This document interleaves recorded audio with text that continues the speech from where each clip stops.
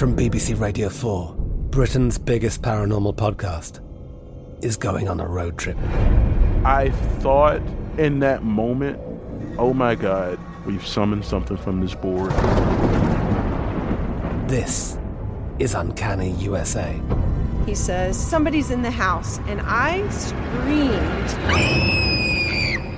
Listen to Uncanny USA wherever you get your BBC podcasts, if you dare.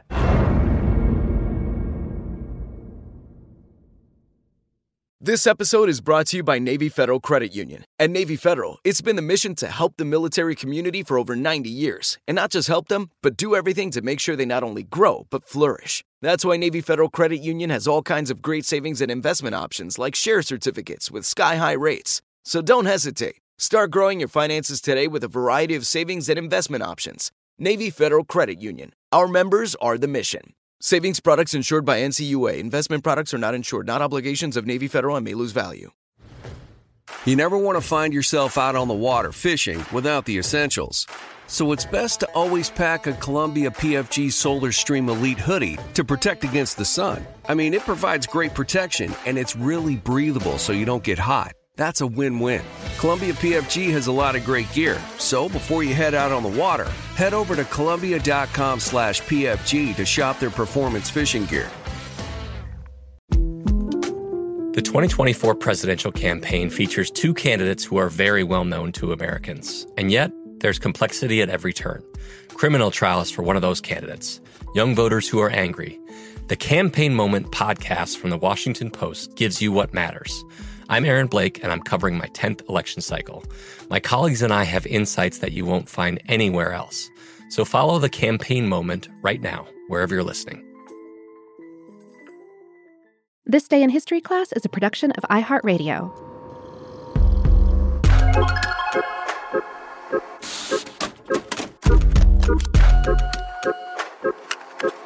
Hello, and welcome to This Day in History class, a show that charts the storms of history every day of the week.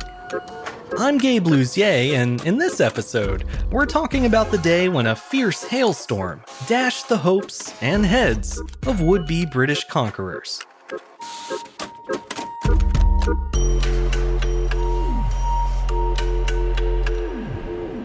The day was April 13th, 1360.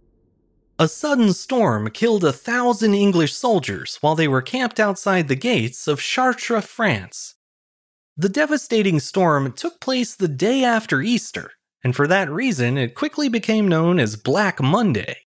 Because of the timing and the heavy losses sustained, the event was interpreted by many as a sign from God that he did not support England's quest to conquer France.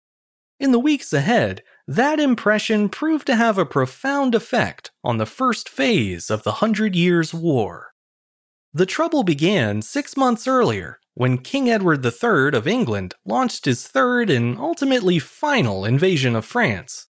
It was the latest in a series of military conflicts between the two countries, now collectively known as the 100 Years' War. In October of 1359, Edward led a massive army of 10,000 men across the English Channel, and amazingly, nobody tried to stop him. The French army had taken shelter behind the protective walls of Paris and refused to engage the invaders directly. As the standoff dragged on into the winter, Edward and his forces kept themselves busy by pillaging and burning the surrounding suburbs. By spring, they had pretty much ravaged the entire countryside, but were no closer to breaching the walls of the capital city. On April 5th, Edward led his army back to the gates of Paris. They tried one last-ditch effort to provoke the French Dauphin, later King Charles V, into open combat, but to no avail. At that point, Edward decided to cut his losses and try conquering the next city on his list instead. This led him southwest to the city of Chartres, but unfortunately for the Brits, it was just as heavily fortified as Paris. By the time they reached the gates, it was nearly Easter. Since they couldn't breach Chartres' defenses, they decided to make camp in the plains outside the city and try to come up with a new plan. However, due to a drastic change in weather, The soldiers didn't get the peaceful downtime they were expecting. April 13th began as any normal day, but as evening approached, the temperature dropped sharply. All at once, a thunderstorm gathered overhead, creating panic in the English camp. The soldiers and their horses were right out in the open, with no shelter to protect them. The winds blew so strongly that their tents collapsed and their wagons tipped over. Lightning streaked down from the sky, killing several people and sending the horses fleeing in all directions. And then there was the hail. These balls of ice can be 2 inches or larger in diameter and can fall as fast as 100 miles per hour when driven by high winds. Under the right conditions, large hailstones can cause serious damage and loss of life, and that's exactly what happened in King Edward's camp. A 14th century French historian named Jean Froissart described the scene, writing, quote, "It seemed as if the world was come to an end. The hailstones were so large as to kill men and beasts, and the boldest were frightened." One observer seemingly backed up that account, referring to the storm as, quote, "a foul day, full of mist and hail, so that men died on horseback." Some accounts say that near the end of the storm, King Edward dismounted from his horse and fell to his knees, facing the direction of the Chartres Cathedral. He reportedly made a vow of peace and pleaded to God for mercy. As if in answer to his prayer, the storm ceased and disappeared just as suddenly as it had formed. It had only lasted about half an hour, but when the skies finally cleared, an estimated 1,000 soldiers and some 6,000 horses were dead. That one brief storm produced more casualties than any previous battle in the 100 Years' War, which by that point had already been raging for over 2 decades. The prevailing view among the English forces was that God had sided against them, and it was time to throw in the towel. Remarkably, King Edward agreed. He entered into peace negotiations with France, and on May 8, 1360, the Treaty of Bretagne marked the end of the first phase of the 100 Years' War. By the terms of the treaty, Edward agreed to renounce all claims to the throne of France in exchange for control of land in the north of the country, about a quarter of France's total area. In addition, the French agreed to pay a ransom for the release of their king, John II, who was being held prisoner in England.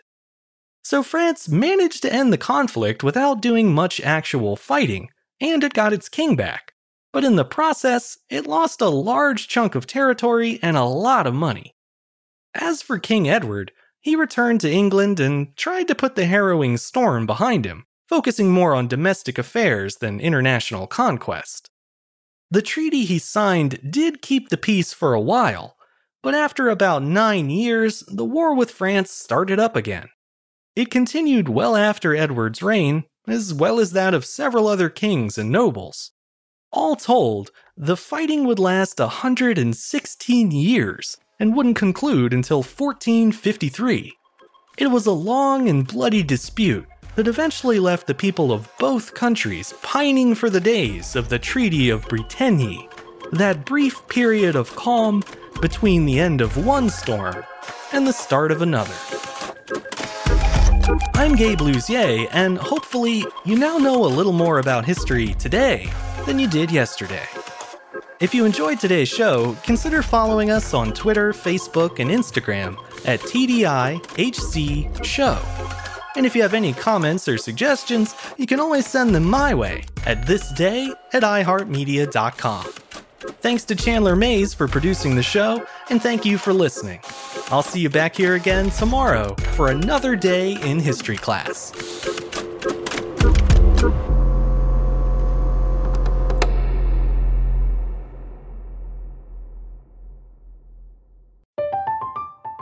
I'm Katya Adler, host of The Global Story.